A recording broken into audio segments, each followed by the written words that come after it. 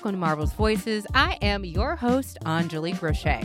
We are all super excited over here because yesterday, that's right, yesterday, Wednesday Warriors, Marvel's Voices Legacy 2022 came out. We have been working really hard on this book, and we are so pumped for you to finally get to see it. This is Marvel's Voices' 8th anthology to date, and this book features some incredible Black creators and characters like Moon Girl, which was written by Victor Lavelle. Writer Jay Hotham is exploring Sam Wilson's legacy. Also, it's just a very cute story that involves Misty Knight. Our girl Natasha Bustos wrote and did the art for her very first solo story, which is set in Wakanda. Plus, Cody Ziegler visits Black heroes throughout Marvel's history and celebrates Luke Cage's 50th anniversary. We also have some amazingly fun stuff like celebrating brand new heroes that have debuted in the Marvel Universe in the last 10 years. It's such a cool book, so make sure you go check it out wherever you get your comics. So on today's show, we have the incredible cover artist, Taurin Clarke. He drew one of the gorgeous covers for Marvel's Voices Legacy. It features Storm, my personal favorite, Monica Rambeau Spectrum, and our boy Bishop, actually in New York City in front of a gorgeous mural that is celebrating T'Challa, the Black Panther. Taurin also drew a cover for last year's Legacy issue, and he's drawn a lot of covers and variants for Marvel in general. You've probably seen his work on covers of books like Miles Morales Spider-Man, King in Black, Shang-Chi, Captain Marvel, and so many more. Now, Taurin's been an artist and a comic book fan literally his entire life. But he's actually an industry newbie compared to last week's legend, Brian Stelfreeze. Last week, we heard Brian speak about the evolution he's seen in his career. And this week, we'll hear from Taurin about what he brings to his art and what he thinks the future of comics might look like. That Olympic torch Brian talked about last week, he's passing it to artists like Taurin.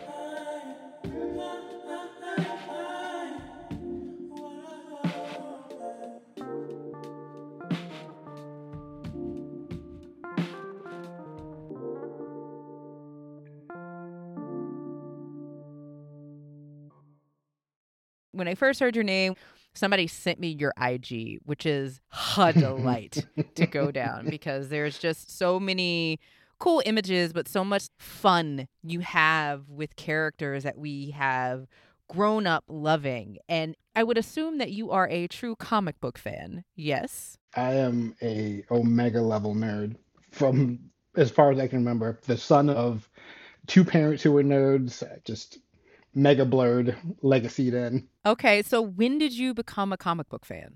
Probably around 3-ish. So my dad was big into Marvel and he loved all the Namor and Captain America and Thor stuff. And my mom liked weirder DC comics.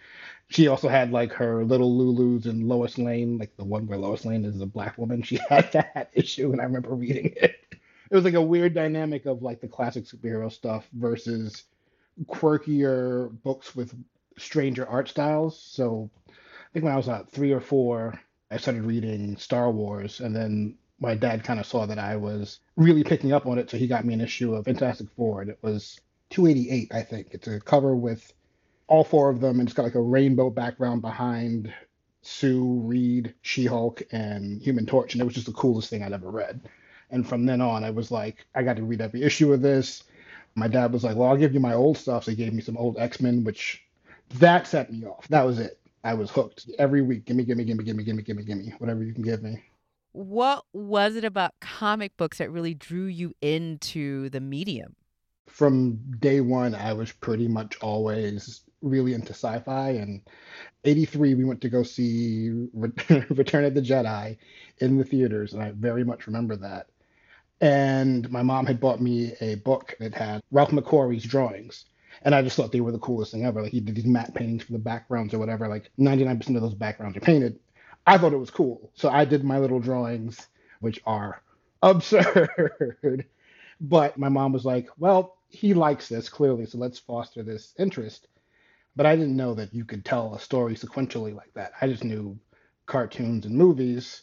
And again, I'm three. Like I have no concept of the world. I just know I like spaceships and explosions and stuff. And I'm like, oh wait, here's a kind of book that has pictures of explosions and stuff in spaceships. How about I read more of this? So clearly not thinking about this at 3 or 4 or 5 or 6, but like as you get into your teenage years, do you ever feel like you were particularly represented in comics? Like were there any particular characters that resonated with you or didn't? Well, I guess when I started reading comics seriously, it was early. I definitely was like 6 or 7. I think of like the Challenge of the Super Friends show and seeing Cyborg for the first time and being like, hey, he's a black dude. Check him out. And he wasn't so much like, he didn't seem very stereotypical to me, which was kind of interesting, even at that age. Like, he was smart. He wasn't like overly slang or jive talking or poorly written. He seemed to have his own agency. And I remember in the episode that he first appears or whatever, Firestorm and Superman are like, hey, can you be down with us? And he's like, oh, no, I got this neighborhood to take care of. I'm going to do what I want to do. Get out of here. And I thought that was cool. He just seemed to have his own kind of vibe. But also at the same time, when I was reading X-Men and the Avengers pretty much religiously, both of those teams were led by black women, which I always thought was dope. It was like Monica Rambeau on the Avengers, and you had Storm on the X-Men. People kind of forget that. Like that was a long run of those two being on the top two teams in the Marvel universe. I always kind of liked what I saw for the most part. The few that really resonated with me, I really liked. It wasn't until much, much later that I really started to notice the difference between having characters that looked like me and having stories that represented my experience, or really seeing creators of color in these stories. Like by like 8 or 9 or 10, I'm paying more attention to the artists and the writers than the stories, really. And I didn't know that black folk could make comics, to be completely honest, until much later. That's kind of something that I think a lot of people had to come to the realization, not just that there were people behind the comics, but there were people that could look like us behind the comics. So you go from being a total sci-fi nerd, a comic book fan, and now you're an artist. When did you realize you're like, yeah, this is it? I don't kind of just want to doodle these things. I don't kind of want to do this for fun. Like, this is what I want to do. Oh man, that's a tale. So, I mean, I always knew from like jump. I would say I am blessed in the way that when I was 3 years old, I knew that this is what I wanted to do. There was never anything else. Ever maybe like a I wanted to be an astronaut for like 5 seconds until I saw the Challenger explode, and that kind of changed my perspective on that. But I still loved space or whatever. But I've focused on drawing more than anything else in my entire life. So maybe around like 93, I was 13. My dad and I went to what was then, I think, the big Northeastern comic convention or something like that. It was like a precursor to Comic Con, nowhere near as big. And it was like 93, so I would say the beginning of Image. A lot of the young, cool artists were out and about at the time. And so my dad took us, and it was really eye-opening in a way that was a little bit discouraging to an extent, because a lot of the artists didn't want anything to do with me. Like I wanted to ask all these questions about the comic industry and how things worked, because I'd taken my art pretty seriously at this point. The year before, I had had a couple of drawings hanging in the Brooklyn Museum of Art, and I'd won this award for like creative youth, and was taking painting classes at Pratt University in Brooklyn. And there was a lot of art going on, and I was taking it very seriously, but I was zeroed in on the comic book thing. But when asking the professionals of that time for advice, they were like, what do you want? Get out of here. It was super discouraging. Like, I was legitimately upset. But my dad kind of noticed that he was ready to leave. And we end up running into these three black guys, these three dudes in suits. And, they've got this huge banner behind them. And, they're the sharpest dudes out there. And it's Dwayne McDuffie, Dennis Cohen, and I think Derek Dingle. And they were getting ready to launch Milestone. This is like right before Milestone happened. And they actually spent time with us. They sat down for what seemed like hours and explained why they chose their publisher for the imprint and their goal and the creative side of it and the financial side of it. And they explained how comics work. Dennis had mentioned that he went to art school in New York, the High School of Art and Design. And he was like, yeah, if you're interested, you should do that. And I went home and I drew my entire portfolio in like a day. And by the end of that year, I was in art school.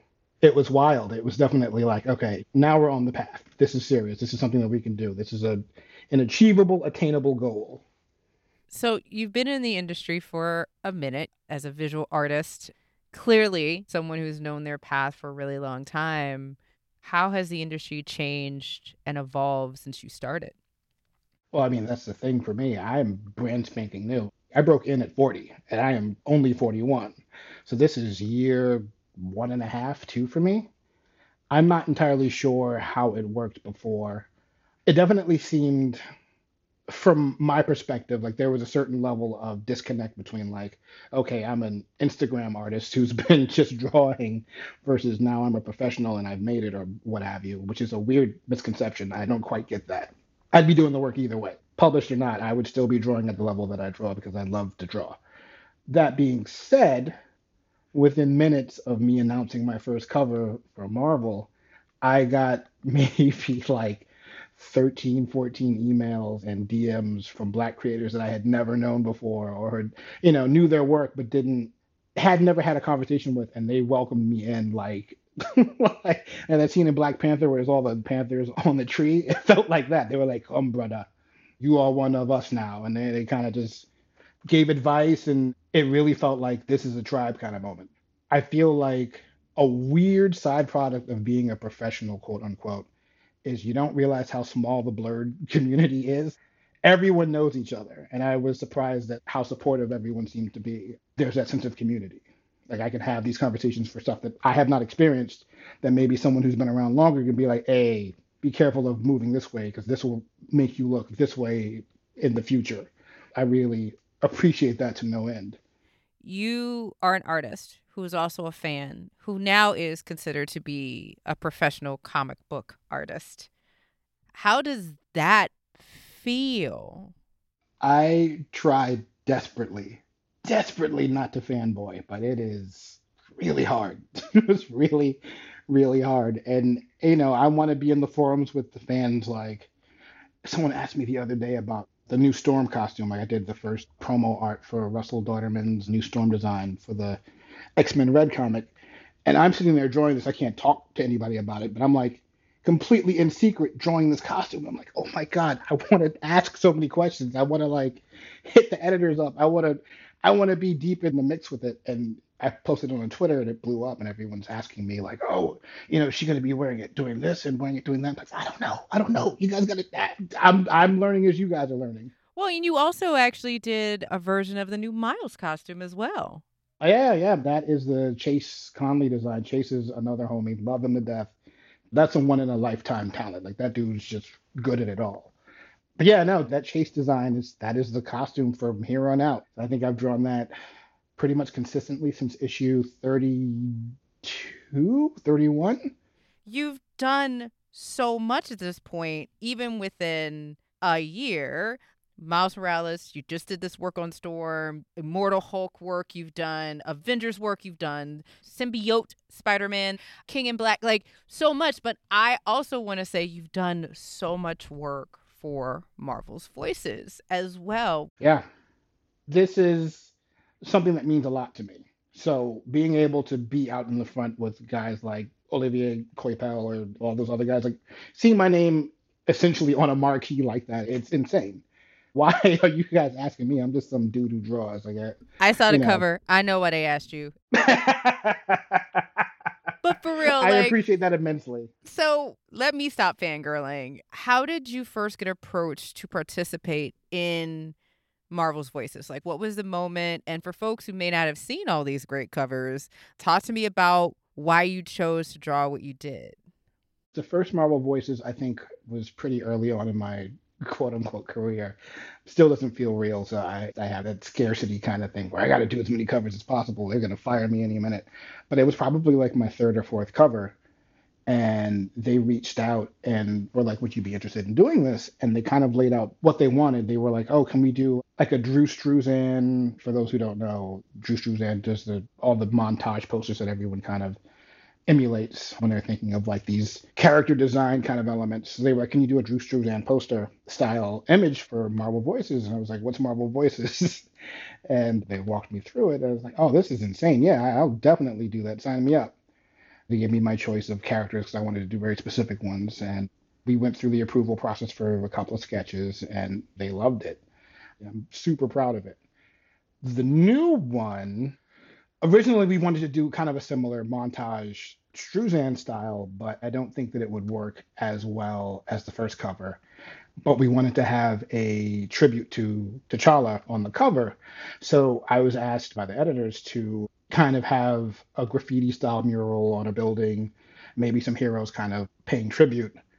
And so I came up with the image that you guys will see, kind of a stylized Black Panther head and profile with the heart-shaped purple flower, Wakandan gold writing on the building. Like I really wanted to design something that would be dynamic and cool to work with the concept. I kept the colors in a gold and purple palette. If you follow my work long enough, you'll notice that there's a lot of purple and gold in that. So when I get to draw T'Challa, it definitely helps bring that Wakandan kind of feel to it. But yeah, I cranked that one out and I'm extremely proud of it. I really like the way it came along and getting to draw Monica Rambeau, who's one of my favorites since way back. And anytime I get to draw Storm, I'm like, please sign me up. I'm gonna do that to the day I die. And getting to draw Bishop was always fun. I feel like it also pays a lot of homage to where you're from, Right. right? It looks like it's the side of an amazing New York building where the community has decided we're going to celebrate someone who we honored. And that's just so dope. It's exactly that. Yeah. And having it be in somewhere like Brooklyn, that it's a full circle moment for me. It's being able to kind of speak to where I'm from and my personal aesthetic and how I view these characters. The ones in that picture are all very important to me. Also, getting to be able to have them in a quiet moment, not so much fighting aliens on the moon or something like just a moment, a humanizing moment for these characters. That's always fun. So we're kind of commemorating Legacy right now and the stories that are coming out. We got some dope stories that are going to be in Legacy. There is, a Sam Wilson story. There's a Luke Cage story, a Monica Rambeau story, a Miles Morales story. You got when Luke Cage also has Missy Knight and Celia Reyes. Like it is just Yes. packed Those are and my kind of characters. right. It's packed and amazing, and the artists are incredible. And for you as a fan, talk to me about how it feels to have books like Legacy, right? Because now Legacy is going to be the eighth Marvel's Voices book, and we started at the beginning of 2020 with Marvel's Voices #1, and now we're on Marvel's Voices Legacy 2022. Like, as a person who's been reading these since they were 3, like, what does this mean? How does it feel to be able to be a part of this? I will tell a fun anecdote of a recent encounter. Our elementary school is over in Clinton Hill in Brooklyn. And a couple of months back, I was walking by. There was a young mother. She had her two kids with her. One of them had a Miles Morales shirt on. And I was with my friend, and she was like, "I know you want to say something to him." And I was like, "Yeah, I do." So I went and I spoke to the mother, and I was like, "Oh yeah, do you guys go to the school?" And she was like, "Yeah, my sons have been in here. They're in the third and second grade, and they love Spider-Man or whatever." And I was like, "Yeah, I went here too." And they're like, "Really?" And after a couple of minutes, I explained that I draw Miles Morales, and they're like, "Oh my God, for real?" A kid, they're like snot nosed and there was boogers on them or whatever, but it was cute. But the way that their eyes lit up, that here's this guy who looks like me with this common thread of this is where he went to school, drawing the character that I'm wearing on my shirt, like the way those kids' faces lit up, I was like, oh man, that's too dope. I love that. Just having that representation on any level is just it's just a cool thing. I really really like being able to speak on that, and if nothing else, to see the reaction of the fans and young or old who can see themselves in these stories. Because that's the thing, like everyone wants a story where they can relate. Everyone wants to hear a tale that makes sense to them, and that's what I like about these voices books. Like they're all coming from perspectives that either are familiar or are perspectives that we should know about. I love it. Every artist has a style. You kind of talked about you like the palette of purple and gold. How would you describe your art style? And also talk to me about the other work you do outside of comics.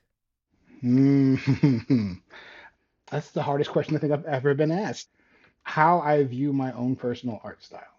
I strive desperately to not be pigeonholed as a comic book artist, despite being a comic book artist. It might sound really pretentious and terrible, but I love classic illustration. I strive for a mix of those bold colors like your old classic 60s and 70s books with enough realism to give it that weight to it, that realistic weight, but not so much photorealistic because I don't particularly want to do that either. I'm still trying to find my balance, as any artist you ask will say. So when I hear feedback from people like, oh my God, I love the way you handle this, or I love the way you draw light, or I love the way you do this, that always makes me happy. Someone had said on Instagram about there's like a certain fun that's happening with the characters that I draw. Because I love them so much, I want to draw the essence of them before anything else. Like I want to be able to convey that character's personality because to me, that's those characters do mean a lot to me. So yeah, it's a mix of stylized realism with some personality. I hope that conveys through the art. But I like where my work is. I feel like I have a long way to go to where I will feel 100% happy with it. But again, I think any artist will tell you the same thing. Well, and it actually like brings up another question. As a person who's been reading since they were 3, are there particular artists or styles that you feel like you're inspired by when you do your work, or does it just shift based on the project? I think it shifts. I definitely have like my personal faves. Obviously, Struzan is a big one for me. Bob Peak was a poster artist, classic illustrator. Love his stuff. Like, if you follow the thread, people are always like, "Oh, your lighting is so good." It's a I see light super intense, but also because of those two artists. Comic book wise, love Adam Hughes, Ryan Sook. My boy Louis LaRosa is just insanely good at everything he does. J.H. Williams, John J. Muth was a big influence for me. He drew this X-Men book called Meltdown, along with another book called Moonshadow, back when Marvel had the Epic imprint, and it's like all watercolors. It's beautiful. That's how I got into watercolor painting, which is my not comic work that I don't get to do as often anymore. But yeah, I like more painterly styles, more heavily rendered kind of work. There are definitely guys who are dynamic who I really enjoy, like Chase Conley, the guy who did the Spider-Man redesign.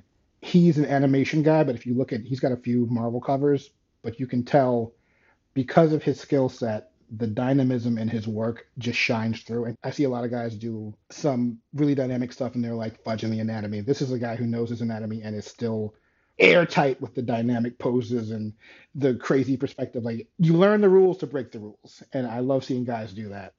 As an art nerd, I definitely absorb what I see and I try not to let it influence me too much, but I love seeing everybody's work.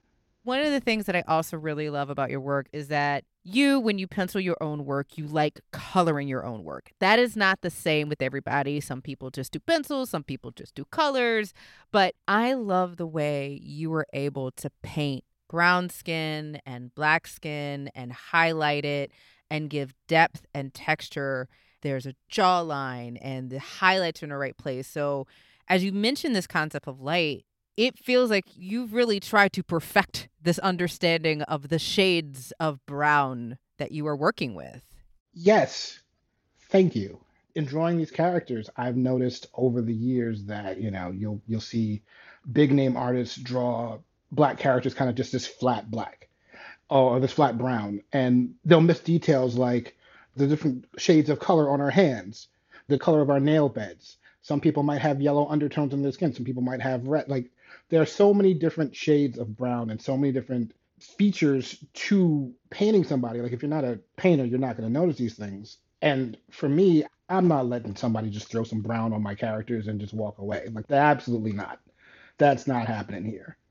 And again, I've seen folks get away with it and like hairlines pushed back to like the middle of their head. Like, you guys don't know what black hair looks like? Have you never seen anyone's hair? Google is right there, you know? So being able to realistically portray us in a fantastical sense, even though that's a total contradiction, but having these representations of us where our tones are correct, that is important to me. When I drew that last storm for that Black Panther piece that we were discussing earlier, take a good look at her actual skin. Like I made it a point to give her the yellow undertones under her skin and have her makeup reflect that. She's got a gold lipstick and the gold eyeshadow to match with her headset. Like, there are details that need to be addressed, and you portray them in the story. The story is always in the details. Those are the important things as an artist that you should be doing. I'm not saying nitpick over every little thing, but certainly don't gloss over it. And that's something I'm insanely passionate about. It's the details in the bone structure and the jaw lines and the neck musculature. Like, just get in there and get those details out. And not everybody draws the same way, but for me, that's important. I want you to look at this character, and if it were in black and white or in color, you would still be able to identify who this person is and where they came from.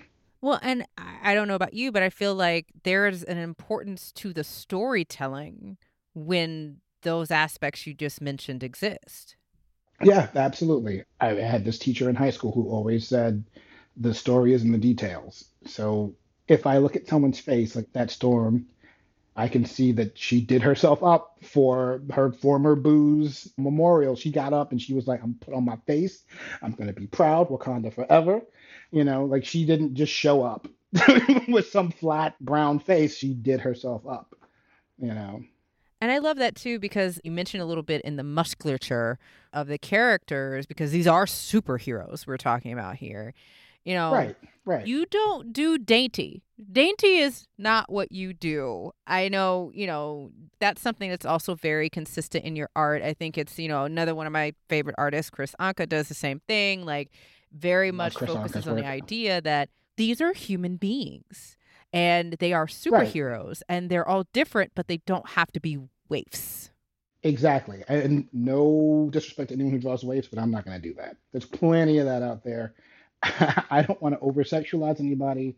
I don't want to misrepresent that these are representations of characters and not actual people. Like, there are different body types, and I try to include as much of that as possible. I personally like to draw that detailed musculature for people that I know are going to be more action based. Like my Captain Marvel, Carol Danvers is not going to look like a waif. When I first started reading comics, she didn't have any powers, and she's beating up guys all day and all night with no powers. Like, who is this lady? Why is everyone afraid of her? Like, oh, I threw that robot out of a window. Okay, cool. Again, the stories and the details. You think of these characters and how they would react. Storm's in the gym. I don't care what no one says. Storm is in the gym, and she's working. She's doing her thing. But it's the same with Bishop. Honestly, that thing you did, I was like, Bishop been out here fighting wars past, future, and present. I feel like I gave Bishop too much of a glow up. He looks a little too pretty for me. he just looks real handsome, you know what I mean? I'm like, damn, what's my hair look like? I'm sorry, most of us have felt that Bishop was handsome since day one. Jerry curl and I think I made him too handsome. God, his shirt's all extra tight. I'm like, dude, what was I doing here? This was a delight. This is as delightful as I thought this was going to be. I'm glad that we got a chance to sit down and do it.